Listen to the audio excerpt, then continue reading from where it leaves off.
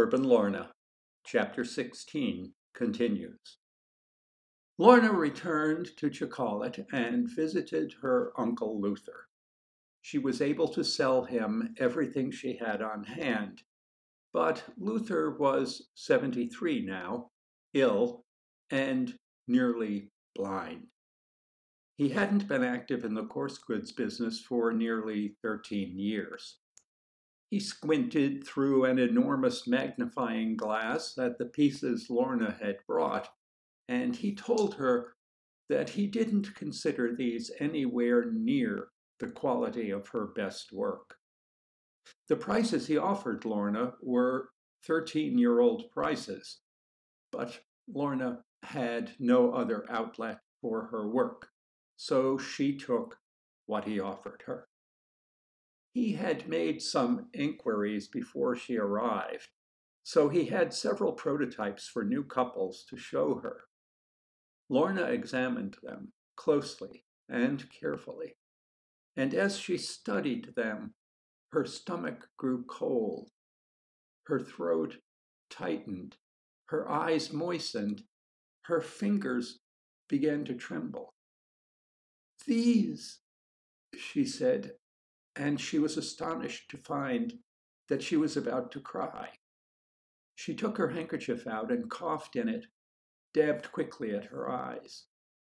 "These aren't very good," she said. She swallowed. "They're not from the same person, the same man, are they? They're not. I can tell they're not." "No," said Luther. "There are quite a few people doing this stuff now. But to tell you the truth, they're not as good as they once were. None of this stuff is today. No one takes pains. No one.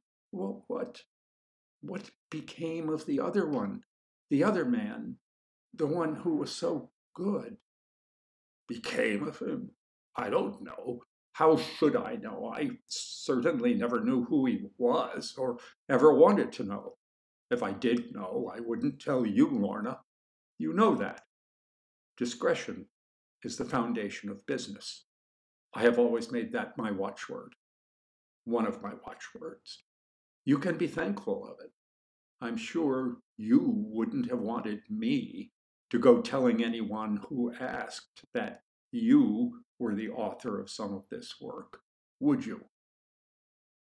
"To tell you the truth, Uncle Luther, sometimes I almost wish you had.